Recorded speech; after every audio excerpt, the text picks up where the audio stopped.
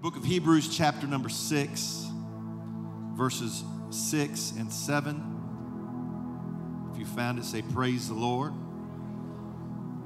But without faith, it is impossible to please him. For he that cometh to God must believe that he is, and that he is a rewarder of them that diligently seek him. By faith, Noah, being warned of God of things not seen as yet, moved with fear, prepared an ark to the saving of his house, by the which he condemned the world and became heir of the righteousness which is by faith. Noah, being warned of God of things not seen as yet, moved with fear and prepared an ark to the saving of his house. I want to preach for a while this morning on the subject ark builders. Look at somebody, tell him he's going to preach about ark builders. Preach about ark builders. Amen. Lord, I praise you and I thank you for this great congregation of people. God, I pray for your anointing upon me to preach and anoint our ears to hear. Confirm your word with signs following.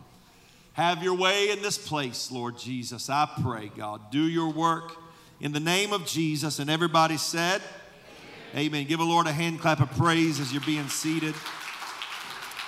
Thank you, Sister Elizabeth and the music team. This morning I have the challenge of preaching one of the most well-known stories of all of human history. Perhaps in your mind, when you heard the word Noah, you may have been tempted to think, I've heard this before. And indeed, you most likely have. A Google search, if you Google the words Noah Bible story, you will get 25,200,000 results, 200,000, 25,200,000 results, and it took less than 1 second to find all those. That's fast, even for our slow internet. A search using the words Noah's Ark kids room decor will yield 6,390,000 results in about the same amount of time.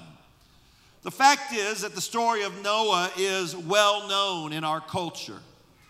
There are many enduring lessons that we learn from the story of Noah and his faithful building of the ark. One of the themes being that God rewards people who seek him. The Bible said he is a rewarder of them that diligently seek him. God blesses people who pursue him. Amen. Noah was a man of great destiny.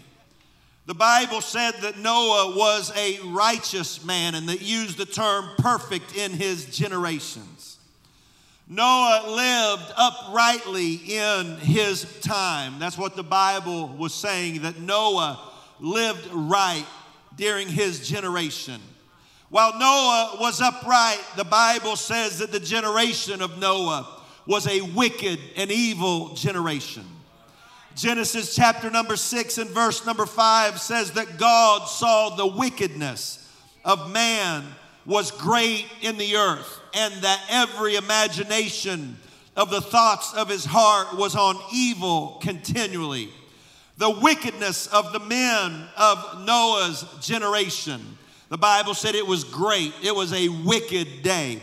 Their minds, the thought of their heart was on evil continually. It seemed like that from the time they woke up until they went to bed at night, their mind was thinking about sin and wickedness and evil. It sounds a whole lot like the time we live in. Don't think for one moment that God does not see what's going on in the world. Don't think that God doesn't know what people are doing and even what people are thinking. Amen. God saw the wickedness. What they did was great. But also he saw every imagination and the thoughts of his heart. God does not only know what we do, but God knows what we're thinking. Amen. God sees the wickedness and knows the imaginations and the thought of the heart. Amen. I felt conviction come through this place right now. You were hoping God didn't know what you were thinking. If you're tempted to wonder what God thinks when he sees wickedness and sin, you need only look at what the Bible tells us in the story of Noah. The thought of the heart was wicked continually. And then the next verse, Genesis 6, and then verse 7 says, and it repented the Lord that he had made man on the earth. Man was so sinful that God repented that he made him. God felt sorry that he had even made man. It grieved him. The Bible said it grieved him at his heart. And the Lord said, I will destroy man whom I have created from the face of the earth, both man and beast and the creeping thing and the fowls of the air. For it repenteth me that I have made them. The Bible said that it grieved him at his heart. It grieved man. It grieved God how man was living, acting, and thinking.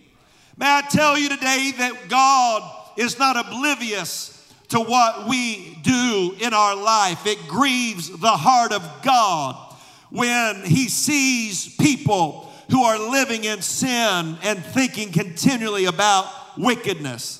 It makes the heart of God to hurt. The original Hebrew word for grieve here means to carve or to cut up, to cause pain. If you think about that phrase, to carve or to cut up, that when we sin, when we do things we should not do, our lives don't happen in a vacuum. Just because we think nobody sees it doesn't mean that nobody's hurt by it. Amen. It cuts up, it carves the heart of God when people sin. It causes him pain. God is wounded by the sinful, wicked life that people live. It causes God great pain when he sees people live in sin. Amen. I will tell you that it hurts the heart of God to see people when they begin to leave the Lord and to live in sin. It cuts his heart. It carves his heart up when people are so ready to sin and so slow to repent. It appears to me that God has a pain threshold. You know, we talk about people that have a high pain tolerance. That there's certain people, there's certain people, man, they could be almost mortally wounded and they'll act like they're okay. And there's some people that they get the tiniest little injury and they act like they're about to die. You ever known anybody like that? There's some people they can take a whole lot and almost never show that they hurt. And there's some people that they hurt all the time. I had somebody that, and I'm not going to tell you who it is because they're related to me, but they told me one time, they said, I'm going to cry. I said, well, you cry all the time, so that doesn't mean anything. I'm talking about the pain threshold. That some people can take more pain than others. But everybody has a limit to how much pain they can take. And it appears to me that God has a pain threshold. That where he determines enough is enough. You ever know, one of the most dangerous things, there's some people that they start to hurt. Something begins to hurt, and because they can take it, they don't ever go to the doctor, and they may go weeks and months. And then when they finally go to the doctor, they realize that they let it go too far, and had they gone to the doctor quickly, they could have had it taken care of easily. But because they had a high pain tolerance, they actually became more and more wounded. It appears, however, that God has a pain threshold where he determines that enough is enough. It cuts the heart of God when man sins, and God is patient and God is kind, and God is long-suffering. But there does come a point where God says enough is enough. If you look at the prophet Nahum, chapter number 1 and verse number 3, the Bible says the Lord is slow to anger. I wonder if there's anybody that could just say thank God for that. Aren't you glad the Lord is slow to anger? Aren't you glad that God doesn't have a temper like some of us, that as soon as we did something, he just decided to shoot us with a lightning bolt or something? Because he could do it if he wanted to. But the Lord is slow to anger. Thank God that your temper's not as bad as mine is, God. Y'all weren't supposed to say amen only there. The Lord is slow to anger and in great power. Amen. Aren't you glad those two phrases go together? Because if it was just that God was great in power, but he wasn't slow to anger, that's a bad combination. A lot of power with a lot of anger is a bad combination. If God is powerful, which he is, we ought to be thankful that he's also slow to anger. Aren't you glad God doesn't just react like that? The Lord is slow to anger and in great power, and will not at all acquit the wicked. Amen. He's slow to anger, but he's not going to let the wicked off the hook. It may not come speedily, but trust me, judgment for sin will indeed come. Your sins will find you out. I can't help but feel like God is reaching his pain threshold with this generation and this modern world. Amen. There are a lot of similarities in the story of Noah in his day and the world in our day. The Bible said in Luke 17 and 26, Jesus said, and as it was in the days of Noah, so shall it be also in the days of the Son of Man. Jesus said, just like it was in the days of Noah, that's how it's going to be in the day that I come back. He said there'll be eating and drinking and marrying and giving in marriage, just living life as usual. Sin, great wickedness, the mind on wickedness continually. God is surely going to bring judgment on this world. Amen. I said God is going to bring judgment on this world. Yes, he will. The book of Revelation gives us a breathtaking look at the wrath and the judgment of God that he will pour out on the earth. The Bible said, woe to the inhabitants of the world. Woe to the inhabitants of the earth. When God finally reaches his threshold and he says enough is enough, and he folds his arms in judgment against this world, the Bible said, woe to the inhabitants of the earth. I will tell you, it's going to be a terrible day when the wrath of God is poured out on this world. Amen. I've heard preachers say it since I was a little boy, which has been a very long time ago. I've heard it said that if God does not judge America for her sin, then God owes an apology to Sodom and Gomorrah. And indeed, we live in a wicked and perverse generation. The world in Noah's day was exceedingly wicked, and the world in our day is exceedingly wicked. The thought of the men in Noah's day was on wickedness and evil continually, and the thoughts of people in our day is on wickedness and evil continually. And Jesus said, just like it was in the days of Noah, when God did not at all acquit the wicked, also it will be in this day. But the Bible says in the middle of all that promise of judgment, verse number 8 of Genesis 6, but Noah found grace in the eyes of the Lord. I will tell you without reservation, this is one of my favorite verses in the entire Bible. Because in the middle of all that talk of wickedness and judgment and wrath, Noah found grace in the eyes of God. I'll let you in on a little conversation that we had recently, me and some of the boys in the church. We were talking at one point about the name of a baseball player, and it led us into a discussion about foreign languages and how you find that when you start to learn other languages, you find that sentence structure is different. And the example that we were talking about is that in English, if you wanted to say big house, the word for big is grande in Spanish, and the word house is casa. So if you wanted to say big house in Spanish, what would you say? Some people said what? Some of you have learned a little Spanish. It's not, if you want to say big house, big is grande, house is casa. You wouldn't say grande casa. In Spanish, you'd say casa grande. You say, well, that's backward. It's backward to you because you speak English, not Spanish. Sentence structure is different. The English speaker thinks it's backward, but many languages put the noun first and then the modifiers, where English often puts the modifiers first and then the noun. When you look at Genesis 8, you have to understand that the original language that was written in was not English. It was written in Hebrew. When you look at the phrase, but Noah found grace in the eyes of the Lord, you have to remember that's a translation from ancient Hebrew. The literal reading of this passage is that the Lord's grace found Noah. Not Noah found grace, but the Lord's grace found Noah. Noah didn't know to look for grace, but grace knew to look for Noah.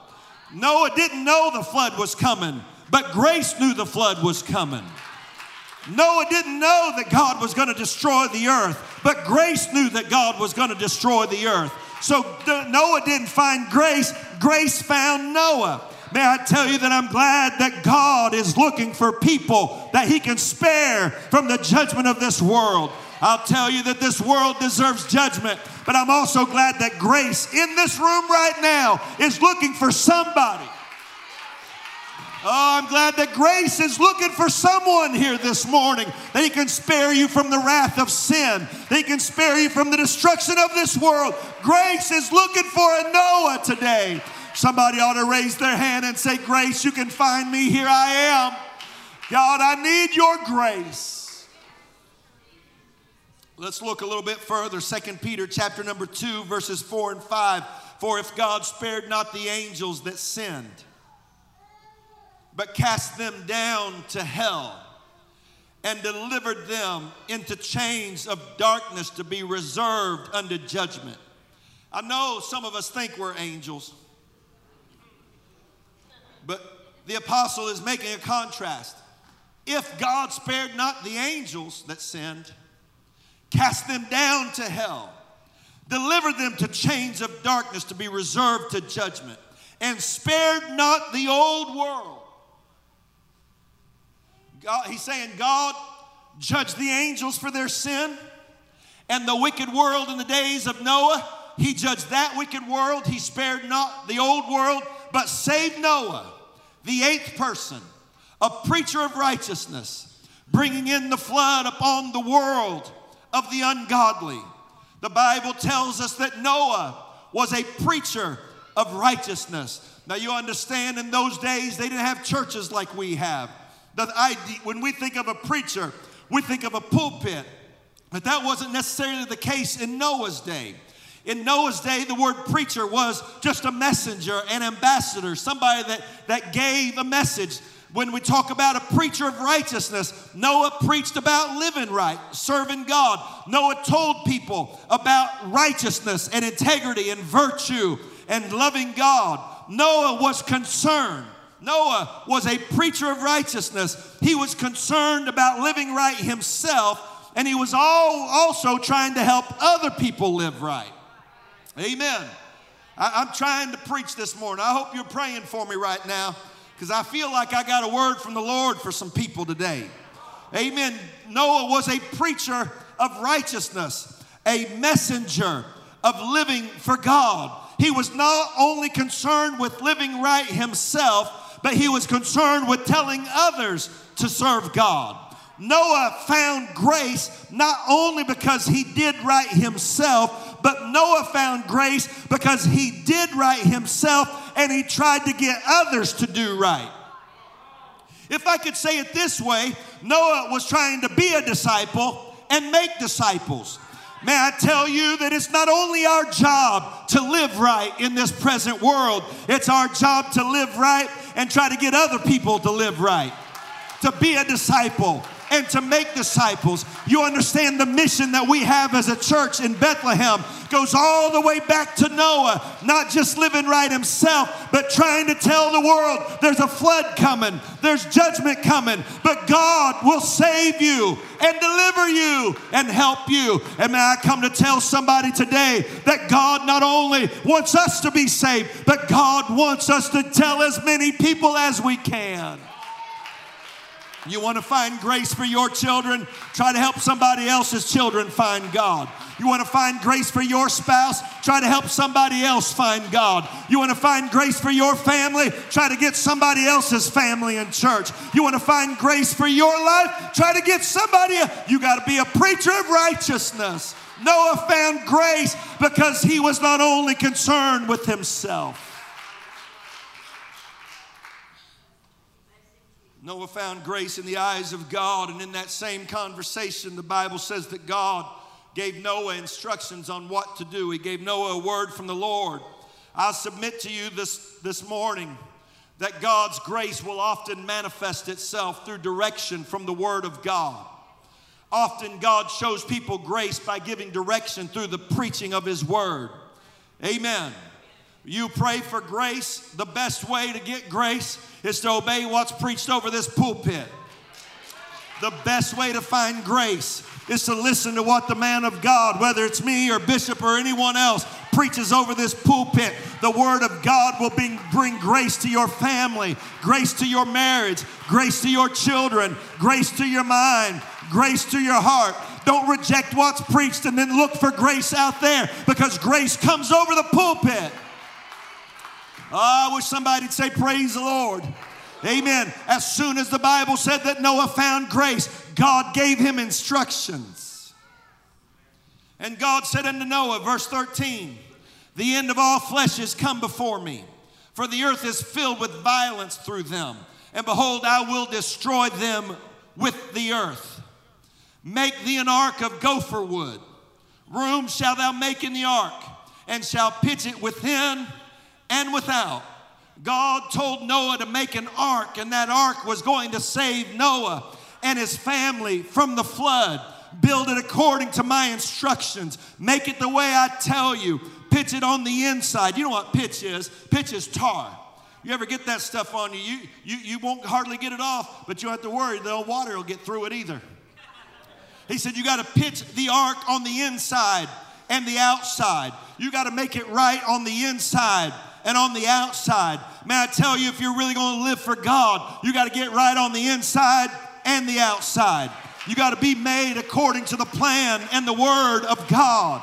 If you're going to survive the judgment that's coming on this world, you got to obey the Word of God. You got to do it like the Bible says, folks. Amen. This isn't about just somebody getting up and yelling at you 3 times a week. We're trying to get ourselves right with God. God told Noah to make an ark, and that ark was going to save Noah from the flood. The Bible called him the 8th person. Did you notice that in the verse we read a few minutes ago? It called him the 8th person. Noah was the last one. He was the one that built it, but the last one on it. His wife, his 3 sons, their wives were the first 7, and then Noah was the 8th person on the ark. Noah built the ark. Noah saved his family. Noah saved his wife. He built the ark according to the Word of God, and that ark became salvation. Amen. If not for Noah and the ark, there'd be no humanity today. You wouldn't be here right now had Noah not obeyed God. Had Noah not built the ark, there'd be no animals in the world today. Noah saved mankind. Noah saved the animals. Noah saved civilization. Noah saved the history of human history and the creation of man. But none of those are the reasons why Noah built the ark. Noah didn't build the ark to save the animals. Noah didn't build the ark to save civilization.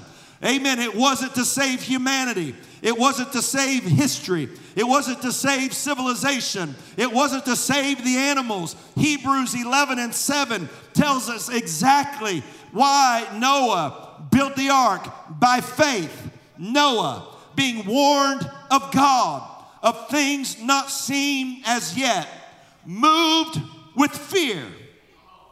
The word fear means to be apprehensive or cautious, to beware. It also means to have reverence. It's talking about being reverent to God. Noah moved with fear. I got to do exactly what God said because I revere the word of God. If God said to build it this way, then I reverence God by obeying what he said. If God told me to make the ark so long, I'm making it that long because I revere what God said. You understand what I'm saying? Y'all all right this morning? I'm going to do it not only because I'm afraid of the flood, but because I reverence and trust God. Because I reverence God, I build the ark the right way. It's not only because the flood's coming. I'm going to build the ark the right way because I don't want my kids to drown. I don't want my wife to drown. I don't want myself to drown. So I'm going to build the ark the right way because I'm aware, I'm fearful of the flood. But it's not only about being afraid of the flood. It's because I have reverence for God. I honor God, and God is worthy of my obedience. I live for God not only because I'm afraid of going to hell. I live for God because I honor him and I revere him. And what he likes, I like. And what he wants, I want. And what he says, I do. It's not just about getting out of hell. If the only reason you live for God is to escape hell, that fear will wear off someday. That fear will go away someday, and you'll find yourself in sin. But if you're living for God, not only because you're afraid of hell, but because you honor him and love him, you'll make it through every trial and every flood in your life. Oh, I wish somebody'd praise him right now. Noah moved with fear. I got to cut this board right, because if I don't cut this board right, my boys may drown in the flood. And also, God told me to cut the board this way. So I'm going to do it out of two reasons. I'm going to do it to save my children from the flood, and also because the way I obey the word of God shows my honor to him. Man, that's better preaching than I thought it would be. He moved with fear. He was afraid of the coming flood, but he also had great respect for what God told him to do. The idea of reverence was in his mind. God told me to use gopher wood. Now think about it. 120 years or so to build the ark. I'd say he used all the close gopher wood first. But after a few decades of cutting all the gopher trees down, it'd be easier. Now, God, you said gopher wood, but there's a maple tree right here. And I got to walk. I mean, I've cut all the gopher trees down within the last few miles. And God, you hadn't invented bulldozers and dump trucks and logging trucks and chainsaws yet.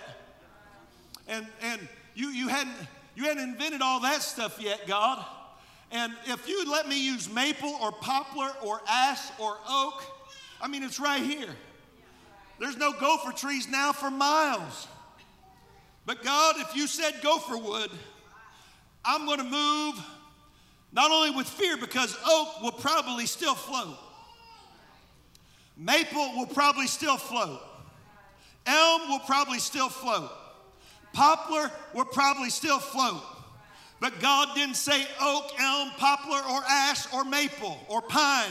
God said gopher wood. You know why? Because when God said it, you better go for it. So now look, if all it was fear, then I'd cut the corners and just use this maple tree right here, and that pine tree over there, and that oak tree and that elm tree. But it's not just about being fear, because oak and pine and all that will keep me from dying in the flood. But I revere the word of God, and God never said it'd be easy. He just told me to do it. So if I got to go 4 miles to get gopher wood, then I'm going to go 4 miles to get gopher wood, because it's not all about fear. It's about honoring and revering God. I live like I live, not only because I'm afraid of going to hell. I live holy because I honor God. There's easier ways to live. There's easier standards to live by. There's easier lifestyles to go by. But God said, build the ark of gopher wood. Amen. You can blend in with the world if you want to. You can look like the world if you want to. You can act like the world if you want to. But God said, build it the right way. And so out of reverence for Him, I wish somebody'd say, praise the Lord. He moved with fear, and He prepared an ark. He didn't wait till the rain came. I remember when I was a kid, this is camp meeting season. Our kids, man, we almost won't see them all summer long. Some of them already been to 2 youth camps and a conference, got another youth camp coming up, got district camp meeting. It's like camp meeting city. When I was a teenager, we'd go to church camp. We'd have so much fun. I'd think, God, I wish camp meeting lasted all year long. And then when I got responsible for carrying them out, I thought, dear God, why do we do 5 nights? You notice most camp meetings that used to be 5 nights are now down to 4 or 3. One district did 1 service. I thought, man, they're brilliant.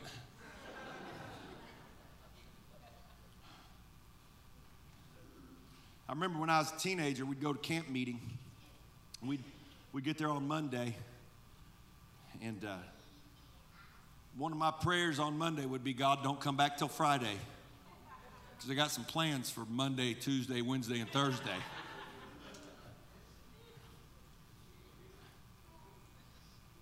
God, don't come back till Friday. I need all the time I can get.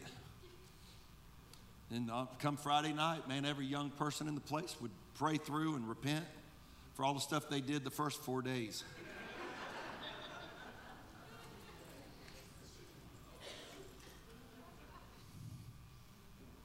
But Noah, the Bible doesn't say that Noah moved with fear and waited till the raindrops started to get right with God. Hell is full of people that plan to repent later. Cemeteries are full of people that put off getting right with God till later. Noah moved with fear and prepared an ark. I don't know when the rain's coming, but I don't have time to wait. I'd rather have the ark sitting here for 10 years waiting on the flood than for the flood to come and me be 10 years from having the ark ready. So I'm going to prepare the ark. I wish somebody'd say amen. Amen. Why am I moving with fear and preparing an ark? You ever seen somebody that didn't really have fear build something? That's where Brother Wilson talked about half-inch caulking.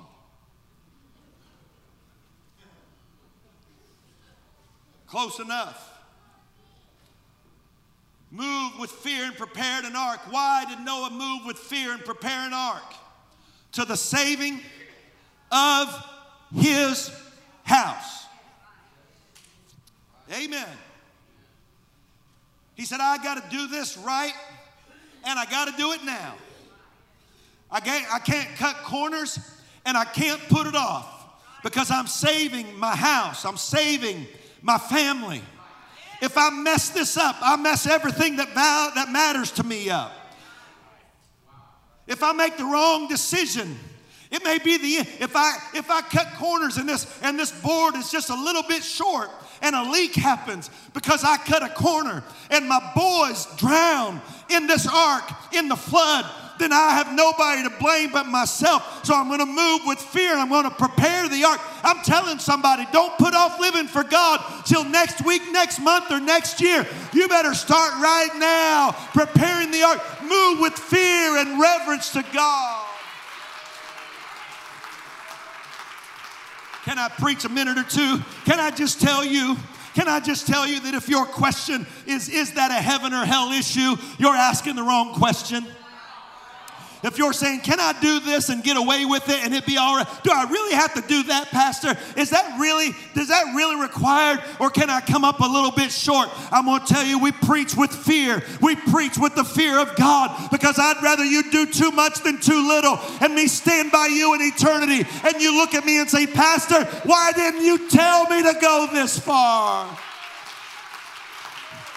You got to prepare your ark. Moms and dads, you got to prepare your ark. There's some things maybe your kids could get away with and be all right, but that doesn't mean it's good for their relationship with God. I'm moving with fear and reverence to the saving of my house. Anybody ever watch a race before?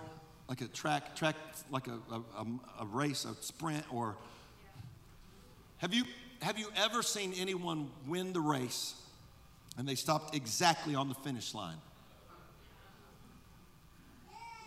Everyone I've ever seen win a race has gone through the line. I was watching a video on YouTube or something. I don't remember what, some maybe Twitter or something of a football player that's trying out for the Olympics. And he ran, and he was running so hard that when he got to the end of the track, he couldn't stop, and he slid and fell under the bleachers. He went so far past the line because his goal was not to get to the line. His goal was to win the race. When it comes to living for God, I don't want to just go to the line and say, I want to keep going. I'd rather go too far than not far enough. I'm going to run to win. I'm not going to run just to finish. I'm going to run to win. I'm going to run with heaven on my mind. I'm going to build an ark to the saving of my house. I'm going to tell my kids a little bit more than maybe I even think is necessary, because I want them to cross the line.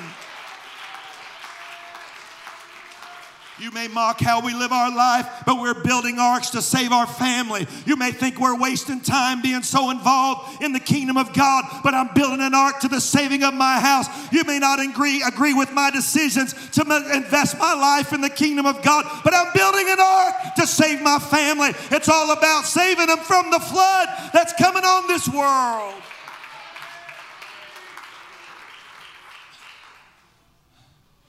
Don't whine to me, I'm so tired, I don't know if I can make it. You think Noah didn't get tired in 120 years of cutting wood, hauling wood, shaving wood, nailing wood? You don't think he ever got tired of trying to build scaffolding? He built a little bit, had to build a scaffold and raise it up. People come by saying, what in the world are you building? I'm building an ark. What's an ark? It's a boat. What you building it for? It's going to rain. What's rain? It's never rained before.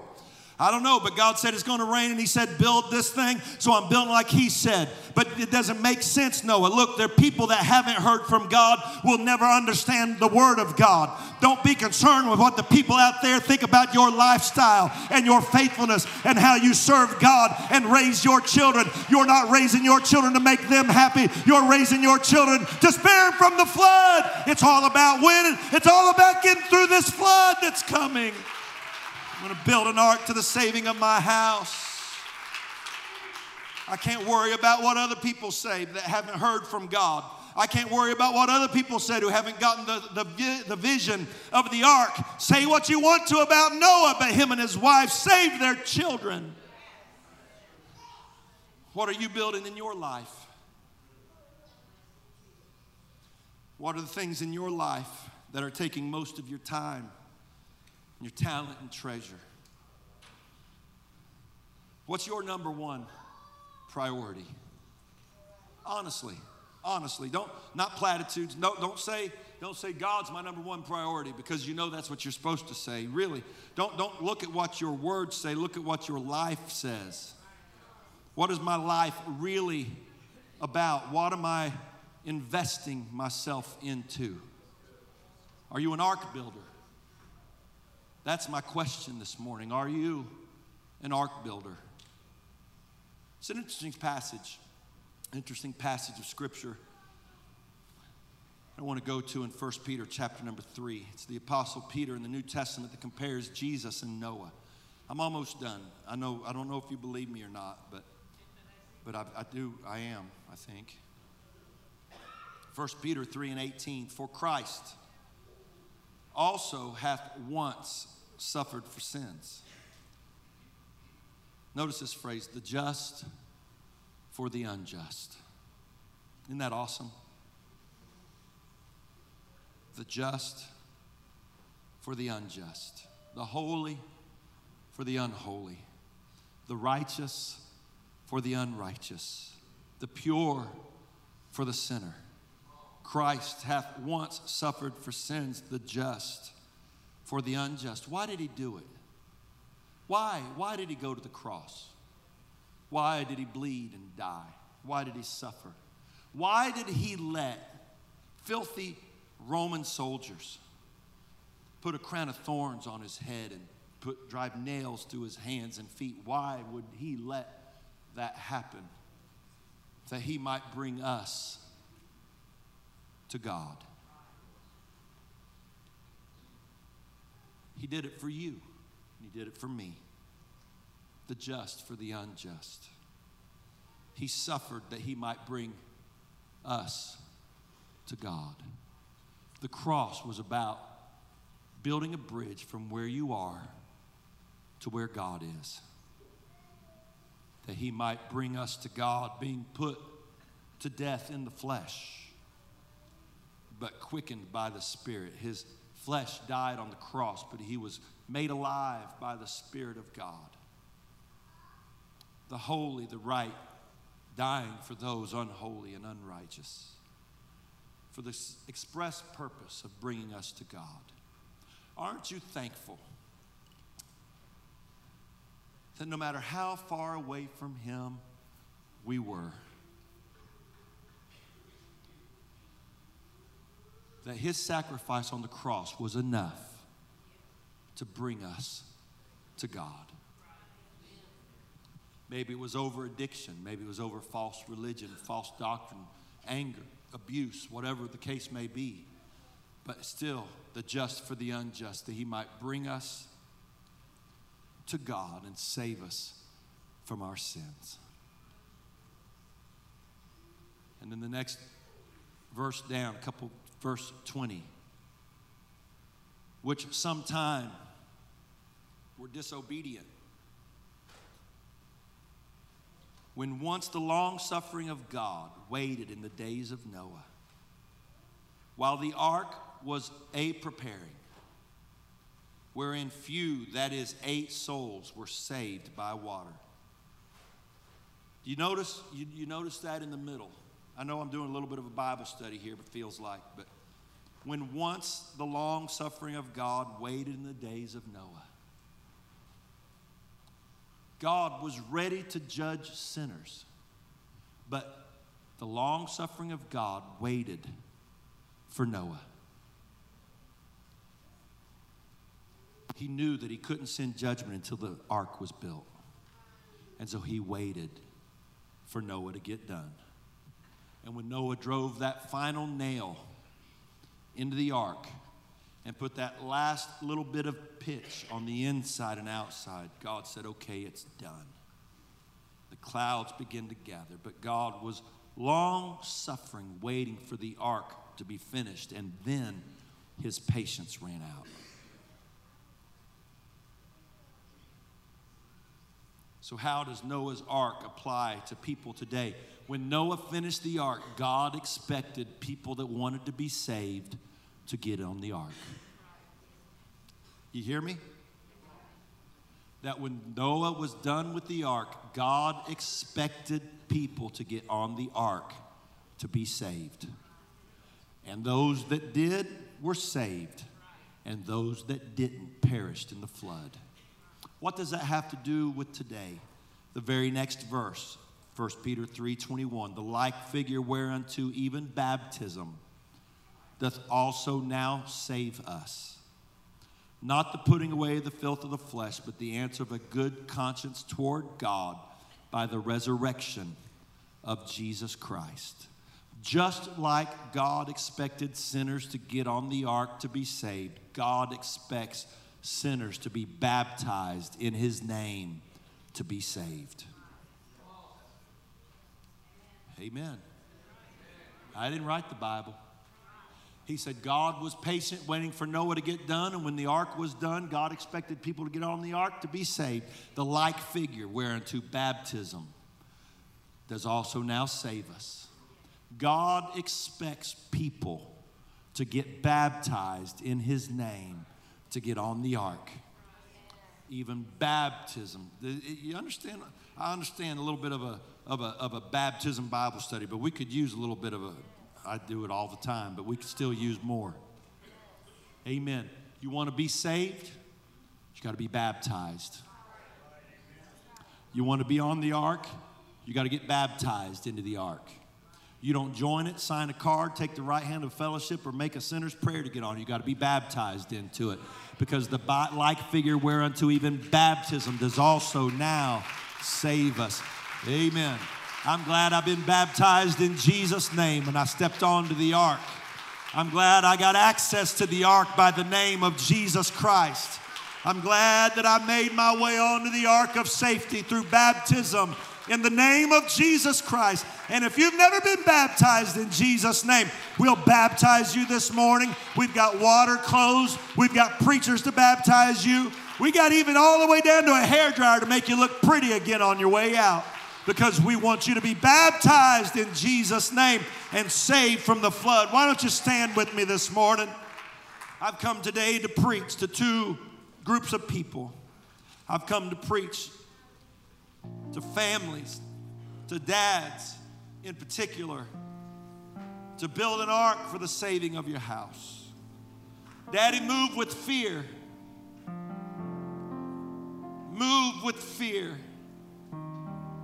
Move with caution, but also reverence towards God when you make decisions on what your family's going to do and how you're going to live. And when you're trying to decide, am I going? Look, if your kids have to say, are we going to church? You've already failed step one. That's right.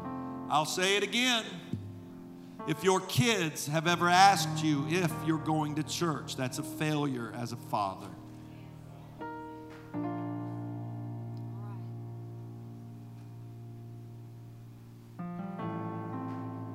You don't even have to ask. Yes, we're going, because I'm building an ark to the saving of my house.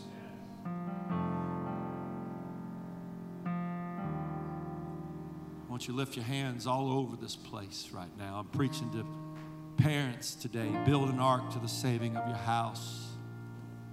Move with fear. Move with caution and reverence. With every decision you make, with every time that you consider, God, what are we going to do? God, what should we do? Look, don't pack up, don't take a job off somewhere and pack up and move and not even check to see if there's a good truth preaching holiness church there. I'd rather be poor and have nothing and saved than go somewhere and make money hand over fist and not have a good church to raise my family in. I'm going to move with fear. I'm going to prepare an ark to the saving. It's interesting to me that the only ones in the altar are teenagers who don't have kids. I find it interesting that the ones that feel like God has drawn them to an altar are the ones that have never had children. Moms and dads, you better move with fear. You better be an ark builder. Sir, you better be an ark builder. Ma'am, you better be an ark builder. I got to build an ark to the saving of my house.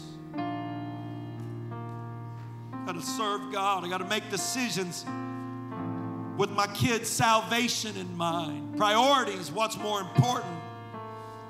This is how we're going to spend our time, and this is how we're going to spend our money, and this is how we're going to live, because I'm building an ark. I've got the ark on my mind. I've got to move. I'm an ark builder, you see. I'm not just a dad, I'm an ark builder. I'm not just a 49-year-old man, I'm an ark builder. I'm not just a preacher, I'm an ark builder. I got to build an ark to the saving of my house. Oh, come on, we ought to be praying right now. Oh, Lord Jesus. I got to prepare the ark. I got to get it ready now. I got to get it ready right now. I got to start now. Look, there's no better time to start than right now. You got to start. I'm an ark builder. I'm teaching my kids to pray right now. How I'm praying is an example to my kids how to pray. How you respond to the Word of God is an example to your kids. Everything you do is in the process of building an ark. Everything you do is the process of ark building. Everything I cut out of my life, everything I add to my life, it's all in the process of ark building. Come on, pray right now. Go ahead and pray. If you've never been baptized in Jesus' name, you ought to be baptized today in the name of Jesus Christ, because that's the like figure of Noah and the ark. That's the example of Noah and the ark today, is to be baptized in the name of Jesus Christ. Can you lift your hands all over this place as they begin to sing? And can you say, God, help me to be an ark builder?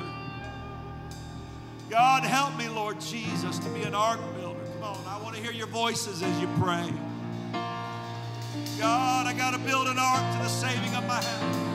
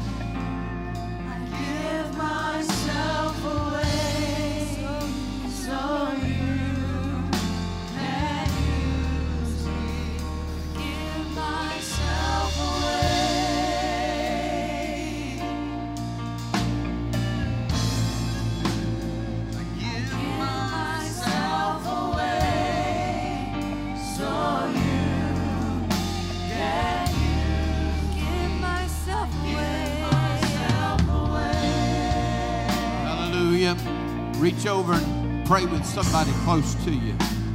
I give myself away. Help us, oh God. So you can use us, oh God. Use us, oh God. Myself away. Thank you, Jesus. Give myself away. I give myself away. Oh, I love you, Jesus. I love you, Jesus. I love you, Jesus. Myself away. I belong to you, Lord. I give myself away. I give myself away so you can use me. Here I am. Here I am, Lord. Here I stand, Lord.